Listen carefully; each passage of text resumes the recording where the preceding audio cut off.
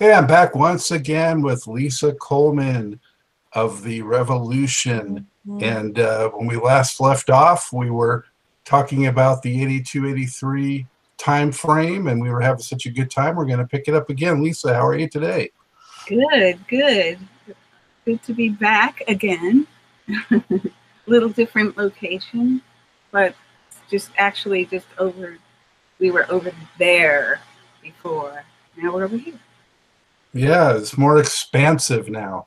So, Yes, this is the big room of our studio, and you can see over my shoulder. I'm not sure how much you can see, but Wendy's over there working. oh, there you go. It's a bonus. See, we thought we just had Lisa, but we also get a sliver of Wendy. So, That's right, behind the scenes. great, great. So when we last talked, we were talking about that Santa Monica Civic show that I was at, and you were saying that Brown Mark was just kind of getting up and going at that point, and he was kind of the latest addition to the Revolution. Right. And after that, I remember I saw you guys perform at the Long Beach Arena not too long after that as part of the 1999 tour, and that was just so phenomenal because it included the original Time and also had Vanity Six, and what an amazing show that was. Yeah, that was a great tour because it was all of us. It was like all the school kids, on a giant field trip.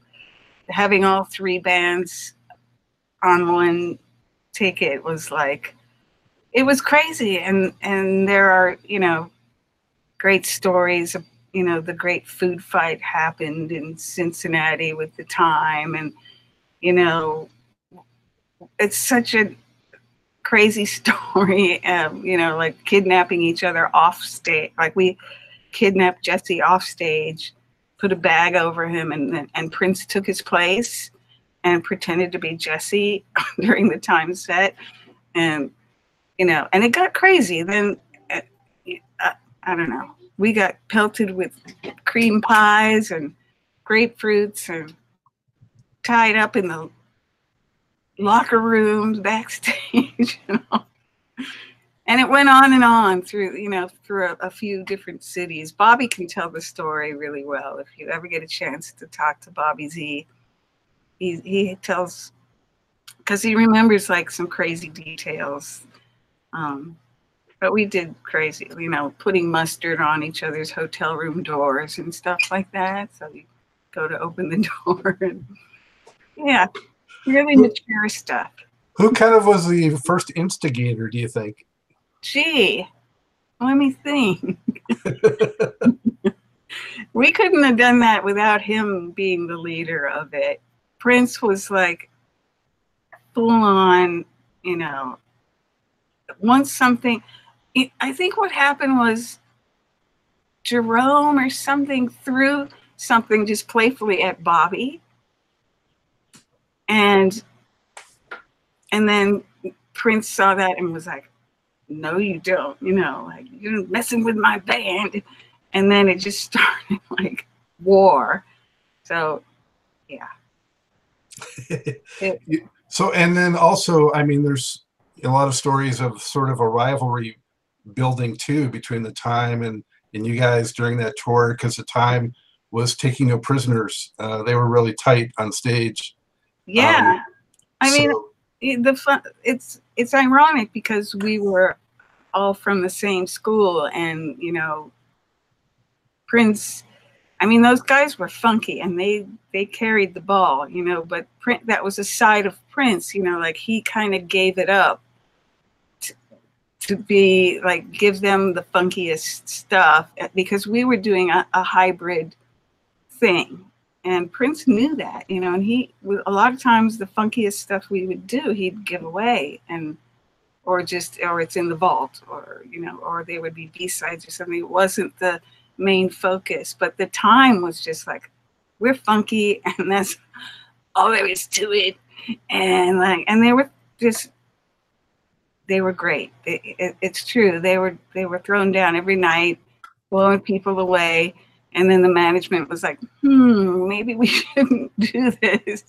Maybe we need to split them up and have them do their own thing. And so it was a short-lived kind of tour, but it was a lot of fun, you know, because we were all young and cuckoo, and we were on the road, and we all had our buses and stuff, and you know, we'd meet up at truck stops, and you know, it was something surreal about it, you know. It's like, there's so many reasons that was just a monumental period in the whole arc of Prince and the Revolution, as far as I'm concerned. You know, this was, of course, the album that I had mentioned this before. I think I probably told Matt and whoever else will listen to me, but one of the most amazing things to me about Prince at that time, following him from the very beginning, was that his progression was like exponential, record to record. You know, he was changing look, changing sounds, expanding so much, breaking out stuff you didn't even know he could do, you know. And I just had never followed any artist that developed that much right before our eyes. And this record was just a quantum leap in my mind from what he had done. So what was it like, you know, kind of getting into that and performing these songs that really started to break him into being a superstar too? It was, you know, it came with some challenges because it was a leap, and so we started having a broader range of fans, and some of the fans over here didn't necessarily, you know, ever hang with these people over here. But we were like, kind of, come on, everybody, you know, we can do this. We can all hang together, you know, but it wasn't necessarily the case. And so, you know, so we'd have to do kind of like the Rolling Stones gig, where it's like, you know, the second day we did a more rock and roll set, you know, but they still threw chicken at us. But, you know, we kind of learned the territories and had different sets, different set lists and stuff that we would, you know, if we're in like Greensboro, you know, if we're like in the South where it's more of a funk crowd, or whatever cities, you know, Chicago or Detroit is like a funk town, you know. But then, you know, right close to Detroit, you'd go to another town in Michigan that's more like a college town. They want to hear like When You Were Mine and stuff like that, you know, that's a little more poppy and rocky. And so we just, you know, eke in the funk. We couldn't help but be funky anyway. But yeah, we had different set lists, and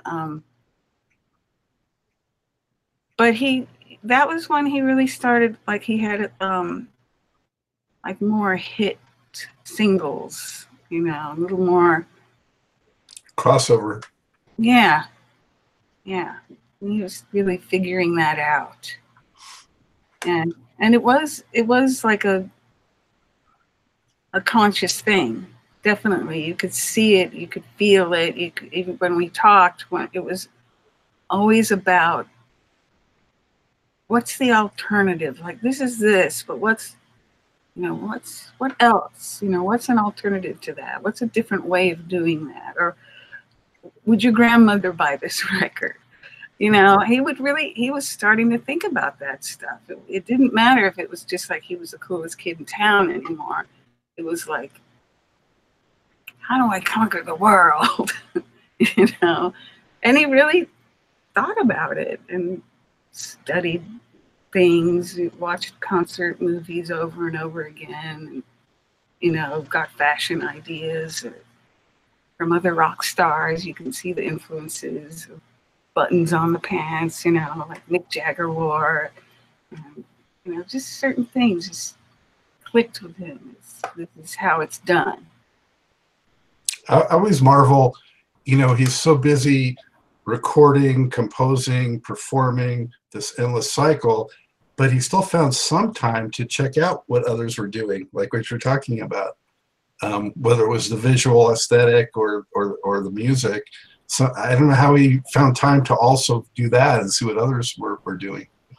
It was just, you know, if we were on an airplane, he bought every magazine and just like looked at them all. You know, if it was dinner time, he'd put on a video and we'd eat dinner watching a video of a concert, or even just like of an old 40s movie or something that just he wanted to see styles, you know. And so he was just, it was pretty much a nonstop thing. He wouldn't just dumb out and watch reruns of the Brady Bunch or something, you know. I don't know. You know, if he was watching something on TV, it was something that was informing him in some way, you know. And he'd seek it out too. And then when that was over, it was like, okay, back to the studio. Okay. I mean, the amazing thing too, you mentioned about broadening the audience. It also finally helped break through the barriers of MTV at the time. You know, he finally got the Little Red Corvette video on there in the 1999, and that was kind of a tense era with MTV in the beginning. You know, Michael Jackson got on and Prince got on, but yeah, that was part of it. Getting, you know, seen through the music video world too. Absolutely, it was really like a white boy kind of, you know, hair band channel, and there was really very little diversity on it, and that was quite a, you know, I don't think people remember that very well, but for us it was a huge mountain to climb. And like, how do we get, what do the visuals have to be like? I mean, what do they want from us?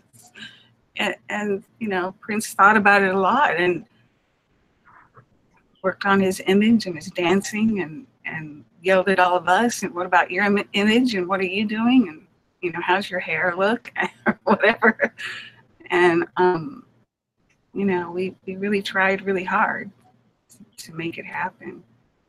So yeah, there was just a few people, a few Black artists ever in those years. Like, it would always be with, you know, it would be Aerosmith and, you know, like the duo. Pretenders and yeah, all that.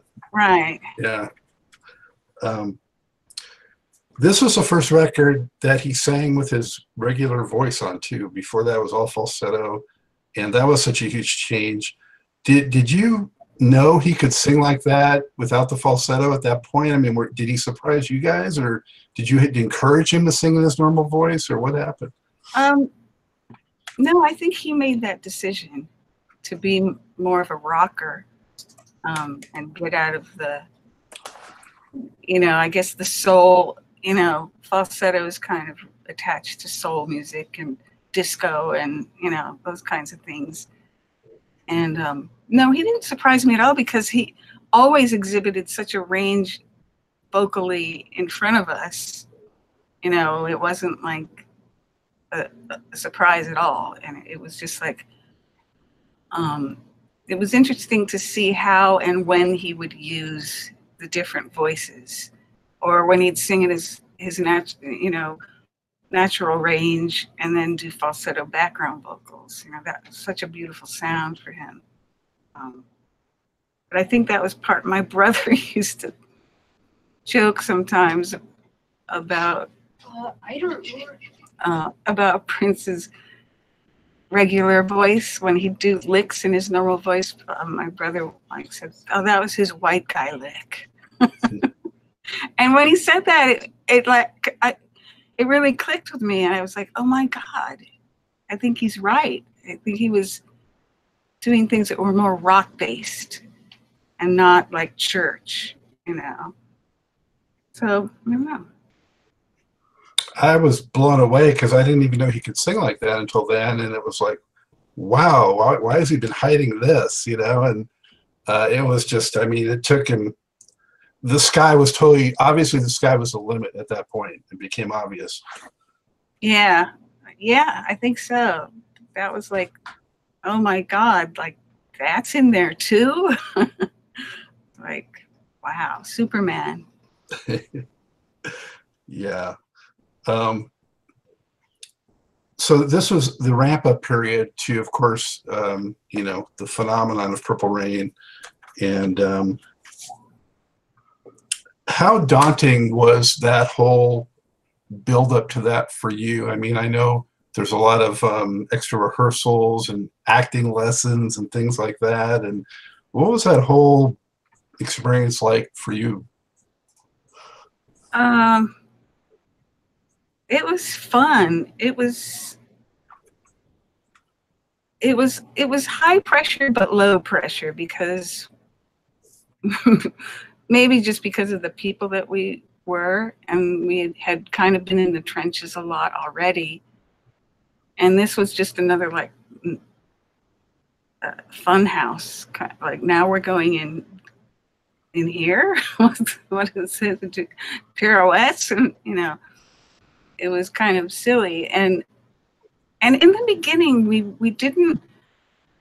kind of thought we were going into making a cult movie, that we were just going to make this film that was going to be, you know, like the secret world that we have, you know. And then the more, you know, we started working on it and the more people became attached to it, you know, the thinking was then like, yeah, make a hit movie. I mean, if you just put the, you know, this certain kind of formula in there and, you know, like Rocky, like win the game and stuff, you know, you have a chance, you know, let's try and make more out of this. And I think we took it with a grain of salt, but at the same time, we were like all about posture, you know, anyway, because we were just like badasses, you know, and because Prince was so capable, you know. I mean, we saw him make mistakes and learn things and work on things, but he always rose above it. He always conquered it. He always, you know, was, you know, like, oh yeah, right on, you know, and so we followed that, and you know, we found that in ourselves, and really had a feeling of, you know, we could do that, you know, it's no problem. But when it hit the way it did, it was astounding, and it still is astounding. It is. And, you know, I also want to mention, leading up to that, in that whole period, I mean, there was turbulence too behind the scenes. I mean, there was personnel changes in different ways, and definitely want to mention that Wendy came into the scene, you know, for the Revolution. And I wanted to make sure that I didn't bypass touching on, you know, how she got into the group. Longtime friend of yours, and you know, how did you recommend her, or how did that happen? Well, we did skip, because that was 1999, the 1999 era. Prince, I'm trying to think, I can't remember exactly when she first met him. I think it was at a video shoot.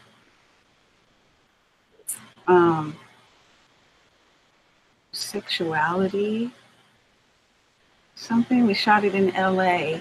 And I remember my sister came, and Wendy and Susanna came. And I was still new to the band. And she and Susanna saw Prince and were like, what's that? Like, oh my God, I think I'm in love. And then it was probably a year later that, again, like all of us kids, our brothers and sisters were all friends. And so we were on tour in New York. We had some time off. So my brother and sister and Wendy and her brother and sister came out to visit. And that's when Wendy was in my hotel room playing the guitar. And Prince happened to be walking down the hall, and he heard guitar coming from my room. He was like, wait a minute, who's playing that? Because I suck at the guitar. And so he knocked on the door, and like, who's playing that? He came in, and so Wendy just played like this big, beautiful chord, that like a Joni Mitchell chord or something, you know. It sounded like it was in an open tuning, but it wasn't. And so Prince was just like, that's cool. And, you know, and then later that same week was when there was some tension in the band, and Dez was not happy. So Dez didn't show up to a sound check, and Wendy was there. And Prince said, do you know Controversy? Here, take my guitar, play Controversy. Ah! And so she played, you know, dee, dee, dee, dee, and she was funky as well as like Big Beautiful Chord. And it blew his mind. And he was like, okay, Dez, you don't have to come to sound check. I was like, oh, Wendy! Yeah. And that just started him thinking even more. I mean, now he had these two girls in the band, white girls. We were lovers we were girlfriends. And it was like this, like, he was like, wow, this could be great. You know, I mean, I don't know. It was a fantasy for him in a lot of ways, you know. And it came true. And then we were just, I mean, they hit it off so well. And then he met her sister and they fell in love. And, you know, it just became, we were a family, you know. It was great. It was hard too, you know, like a family, we fought and went through hard times. But yeah, it was a love thing. So you guys were really clicking in that way. But around the same time, the time sort of splintered, and he fired Jimmy Jam and Terry Lewis, and Monty left, I think, also, and yeah. Vanity split, you know, and Apollonio was brought in. And when all that was going on, was it just sort of noise on the fringe to you, or were you kind of paying any attention to that kind of stuff?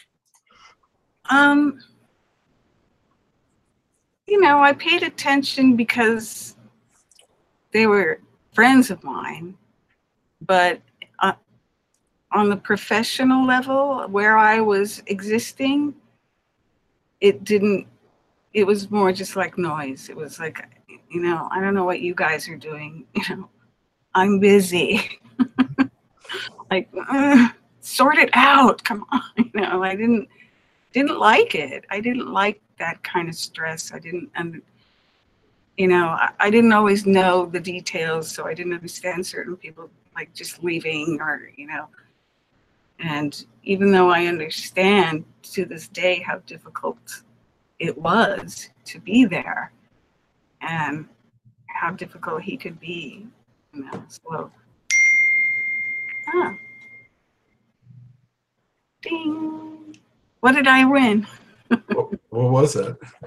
That was my chat thing. I have to turn that off. Turn you off. Maybe your TV dinner's done or something. I wasn't sure. Yeah, exactly. My pizza. Okay. Not again. Why does that still? Oh well. So, you know, when Purple Rain was in the offing, though, I remember at the time,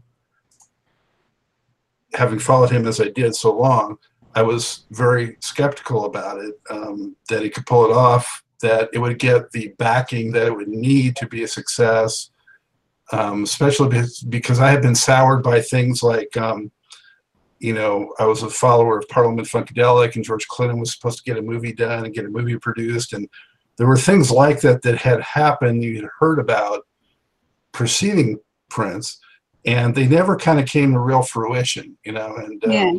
And then movies like Sgt. Pepper's Lonely Hearts Club Band, or some of those kind of movies were such fluff, and they were kind of bombs, you know. And I know. so I was hopeful but skeptical, and I had a friend who got to see a rough cut of Purple Rain early on, and he said, wow, it is really rough. And I was like, oh boy. But then later, when he had seen the edited version, he was blown away of how far it had come from what it initially was when he saw that rough cut to what the finished product was. And I was, of course, impressed too, and the rest is history. Yeah, yeah. No, I remember that at one point we thought we were done shooting, and there was an assembly of the film, and it didn't have like the scenes, like the whole "Take Me With You" thing on the motorcycle. That was a reshoot. You know, they went back and they did some things to kind of lift the film and propel it in certain areas. And it really made a huge difference. And I remember then when we went back and had a screening here in LA in some little room, and we all watched it together, and it was like, you did it. You know, we just turned around and like, you did it. Like, because there was a, you know, it was like, okay, it's a movie, let's do the tour, you know. But yeah, there was a feeling after they kind of went back and looked at it and edited it, and because the music was so good, you know, all it needed was just a couple little pushes and emotional things, you know, to hold it together between the cool songs. And they found a way to do that. So we were happy. So did your Meryl Streep moment end on the cutting room floor, or what happened?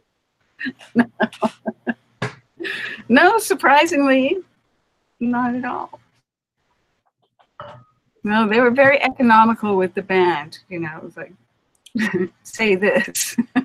Like, rah. Yeah. So that aftermath, I'm thinking, must have just been a blur for you guys. I mean, just between the tour and the Oscars and just the We Are the World thing and all the B-sides. And oh, yeah. Man, what an incredible flurry of stuff. I mean, yeah, it was like, I don't know what it was like, but it was very busy, and it was insane, and we were flying all over the place, you know. Like when we won an Oscar, we were actually playing in New York like the next night, and you know, we were on tour, so we flew in to get the Oscar and then had to fly right back. I don't think we slept, you know, and there were lots of, it seemed like every few weeks there was another awards thing. Then there was like the American Music Awards, and then we like had to fly back and do that, and we'd play, and then the Grammys, and it was like, you know, Prince always wanted them to be spectacular or different in some kind of way, you know, set fire to the thing, you know. That's why, like, when we first did Saturday Night Live, like at the end of Party Up, he was like, just run off the stage, just push everything over and run off the stage. So, you know, we did that. It was like, oh. And then the producers were like, where are you going? Where are you going? Come back here. And it was just kind of funny. We always wanted to do stuff like that.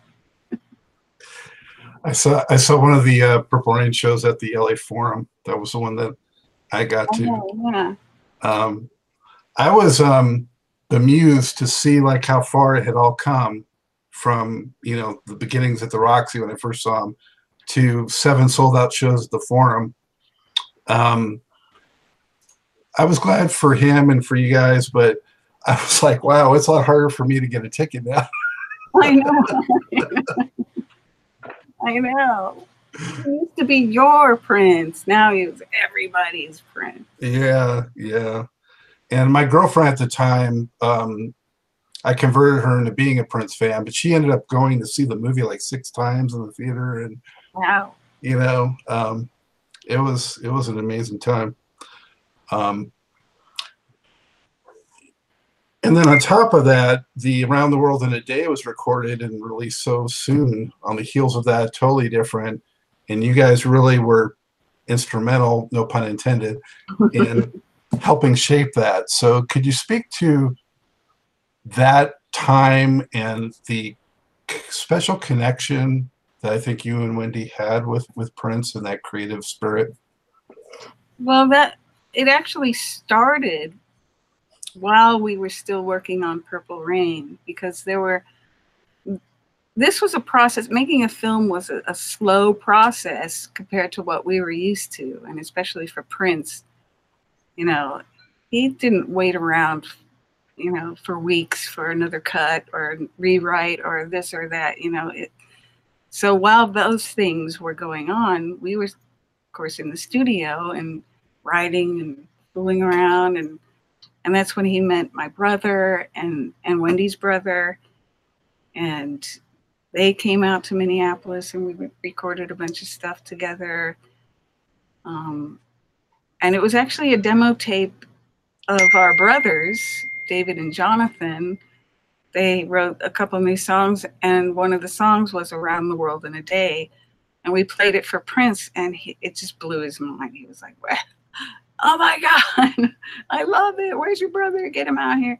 Call him back. And so, my brother David had the Middle Eastern, flair, that finger cymbals, and he played cello and darbuka, percussion and all kinds of stuff. And,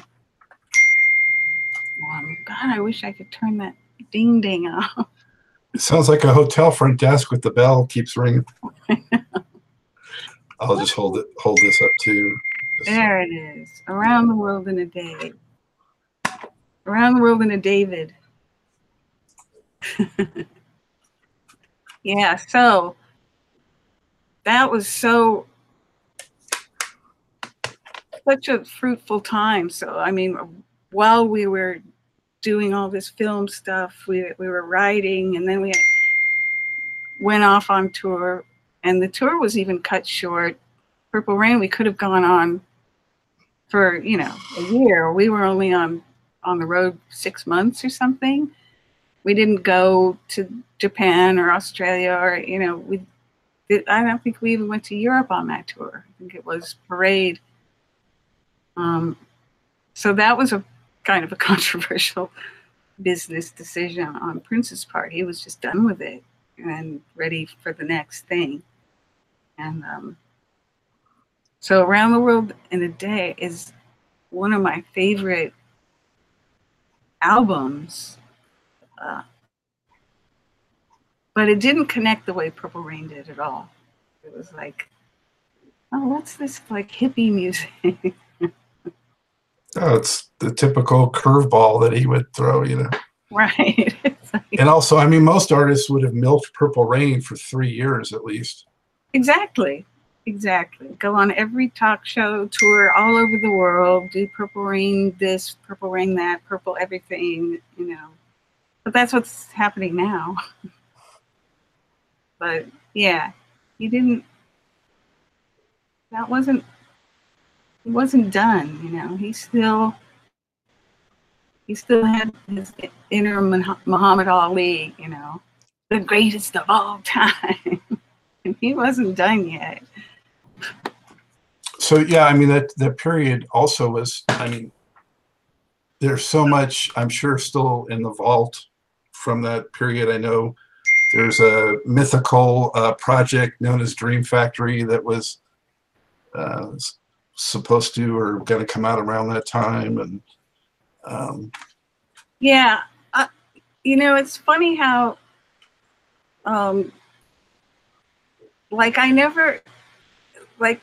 I don't know who named those things. Roadhouse Garden is another one, right? Yeah, like that.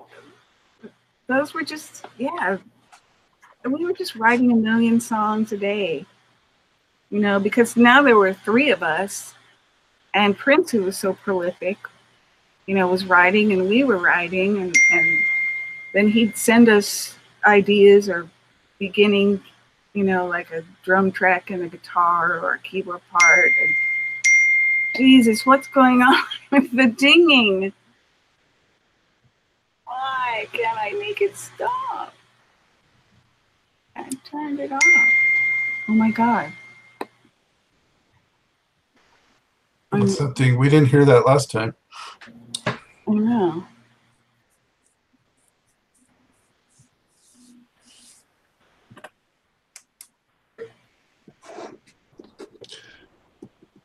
Is there a way to just turn off notifications? Yeah.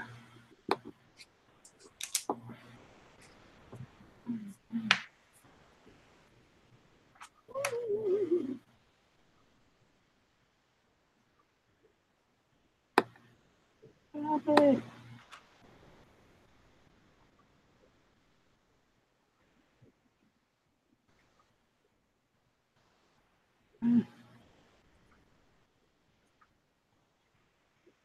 Not disturb.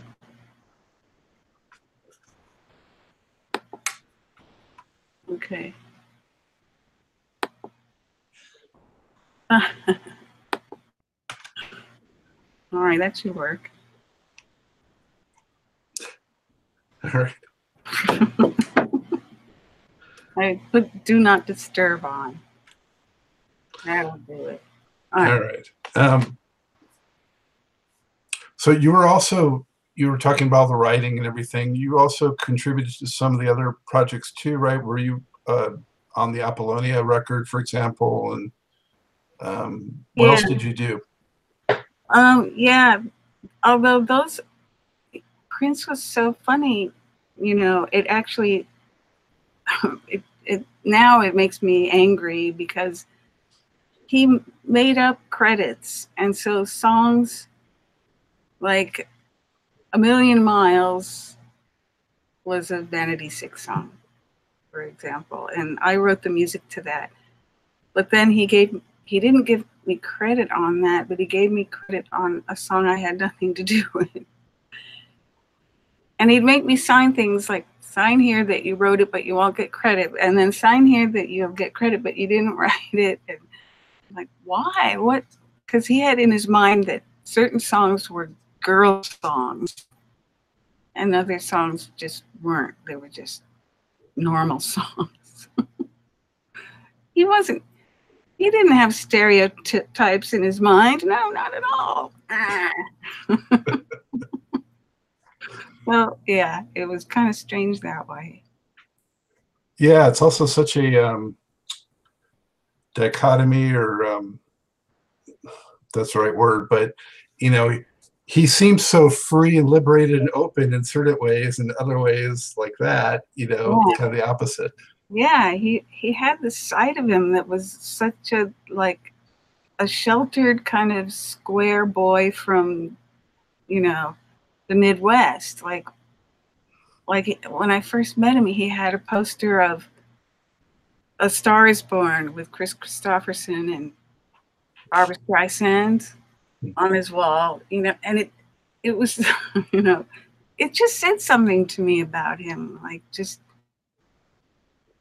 I mean, obviously that's, you know, that's a stereotype in itself. Like, you know, A Star Is Born. I love that movie because I'm going to be a star. And, you know, and he was, but there's an innocence to it, you know, whereas like other artists or rock stars would be thumbing their nose at those kind of things, you know, like, those are squares, you know, like, we're gonna take over, you know. But his was more like, I'm gonna take over. And again, with the like, would your grandmother buy this record? You know, is it? You know, he was so weird because he's doing Darling Nikki, and then he's doing, you know, will your grandmother buy it? It's like, no, she won't. Okay. Yeah, I mean, he had what's her name up in arms with the PMRC and Right. Tipper Gore back then. That's right. We had to have stickers on the records, you know, explicit language. Wow. So go figure. Did you guys, you didn't really tour for Around the World in a Day either, right? No. Yeah. No. Just kept at the studio stuff. Yeah. because that was such a short. By the time it came out, we were kind of on to the next thing too, you know. And the band was, I think he was, you know, he was wanting more. We were adding the horns in, and you know, and then the guys, you know, the brothers up over on the side, you know, he was kind of wanting a little bit more. And that moved right into Parade, where it was a bigger, you know, it was kind of a bigger looking thing. And it was, you know, as opposed to Around the World in a Day was like psychedelic and colorful. And then Parade was stark and black and white and very classy looking, had horn sections with suits on, you know. And so that to us was like the new place to go, because we did the, you know, we went from purple to like rainbow.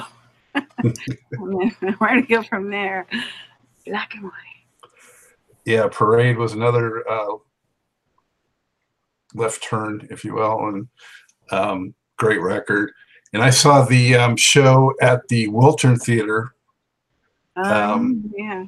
Yeah, I only did a handful of shows in America. Yeah. For that. And so I was glad I got to see that. But it was, yeah, it was a big change. Many more people on stage, some people just walking around and dancing, that kind of thing. And yeah. And also he was on that show, he was not playing instruments much. He was mostly just dancing and singing and wearing that overcoat, trench coat. And he's an amazing showman. But for me personally, I like to see him pick up some instruments too. Yeah, of course. I know.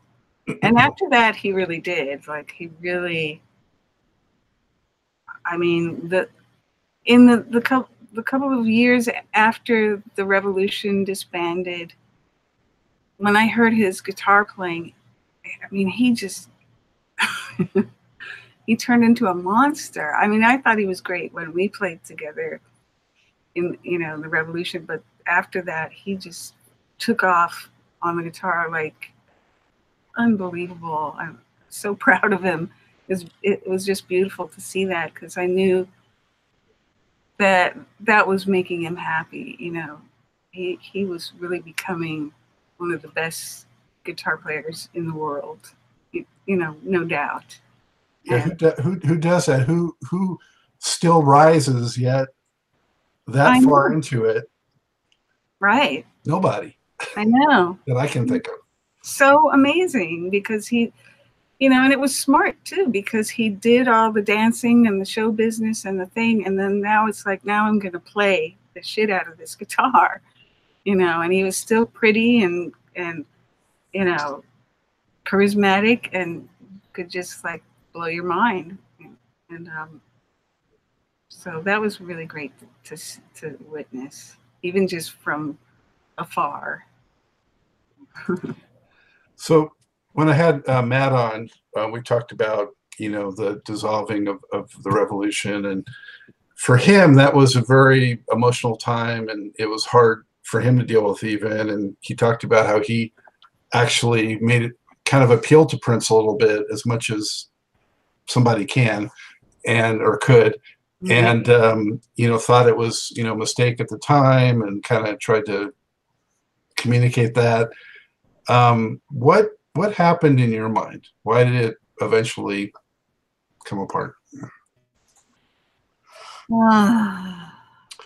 It was complex. It was a combination of personal, like his relationship with Susanna, you know, was strained, and then that created sides, you know, like, so we were on Susanna's side now, or whose side are you on?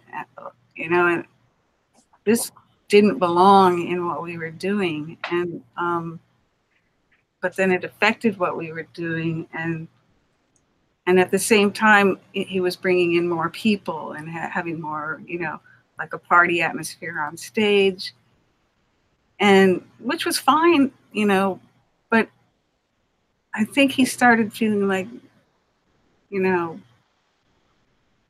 now I need new friends. Like my whole friend thing is not making me happy right now. You know, so, you know, like, never mind the friends. I need new friends, and these friends are funky too, and look how great they are, and you know, and they were. It was Sheila's band. It was like Tony, and like all these great musicians, and you know, it's like, go for it. What am I supposed to say?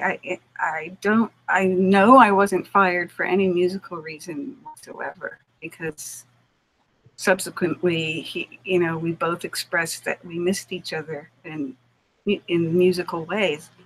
You know, not just I miss seeing you because you're my asshole friend and I like to see you, but you know, and he would say to other people, I wish Lisa was here right now. She'd know what to play, you know, and so why did we have to separate? You know, it, and for Wendy, the same thing. It was bless you. Yeah. It really surprised us because of all the work we had been doing too. We were so intense, you know, writing all these songs and really involved in each other's lives. And I guess that was kind of, you know, the problem was built in because of because of how personal we got, you know. How did he deliver the message to you guys? He had me and Wendy over to dinner, and I used to joke that we had pink slip wrapped chicken, paper wrapped chicken. We ate dinner, and it was kind of a weird vibe, like what's going on. And then he took us upstairs, and he started talking about, I want to do a show that's going to be like more flashy, and I don't think I can ask you guys to. And he literally said, and I hate to even perpetuate this, but he said it. He said, I don't think I could ask you two to wear nippleless bras and crotchless panties. And we pretty much said, you're right. No, we're not going to, you know. So essentially what he was saying was like, he wanted us to go like back to being arm candy and not the creative force that we were. Like we were kind of equals, and he needed to take that back. And he just that's what he said. I'm like, wow, really? Okay. Was that, do you think, just sort of his awkward way of trying to put you guys off, and maybe? It could be, yeah. Like you don't want to be here, you know, because you don't want this job, you know. And he didn't say I respect you too much. He said you don't want to do. I can't ask you to do that. So it was frustrating, you know. It was like, yeah, but you can ask me to do some things, you know. I mean, we've been up against some hard things, you know, in our life together, you know, that, and now it's just, that's it. That's like, wow, what about all those songs we just wrote and all the stuff, you know, and it just was all, I mean, he kept a couple things on Sign of the Times, but he took like most of our parts off. And yeah, he just wanted, disappear, be gone. And it was heartbreaking. I'm sure. Yeah. It must have been. I just remember being lost the next day, like, what am I going to do? I didn't even imagine this happening. I was going to buy a house in, you know, Minnetonka, and yeah. Wow. So, and then after, was it the two of you first were out, and then Mark and Bobby, or? Well, Mark, I didn't know this back then, but Mark told me recently that he was already, he had quit the band earlier. And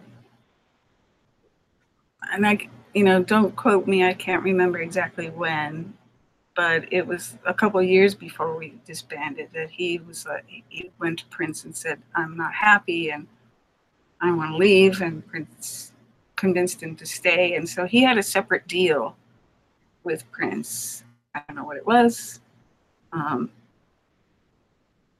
So he was kind of out of there, kind of a little more independent, and he was starting his Maserati project. And then that turned into a disaster, unfortunately. It was Prince's first signing, and he kind of, well, Mark feels it was buried. It didn't really get any kind of push or, what happened. So who knows? But it was me, Wendy, and Bobby, actually. Bobby was let go of the same time, pretty much. And we commiserated. We actually went and rented a house in Palm Springs for 2 weeks together and laid in the sun and what are we gonna do? That's where I grew up in Los Angeles, and so I used to go there for spring breaks all the time. Yeah, it's nice. Good place to chill, be a lizard and think. So, yeah. Well, for what year did Paisley Park get constructed? Was that a reality yet, the facility, when you were still part of the organization? No, it wasn't built yet. I think they were maybe just breaking ground. Yeah. I think he bought the property, but yeah, that didn't exist when I was there. It's so weird. It only existed in the mind at that point. Yeah,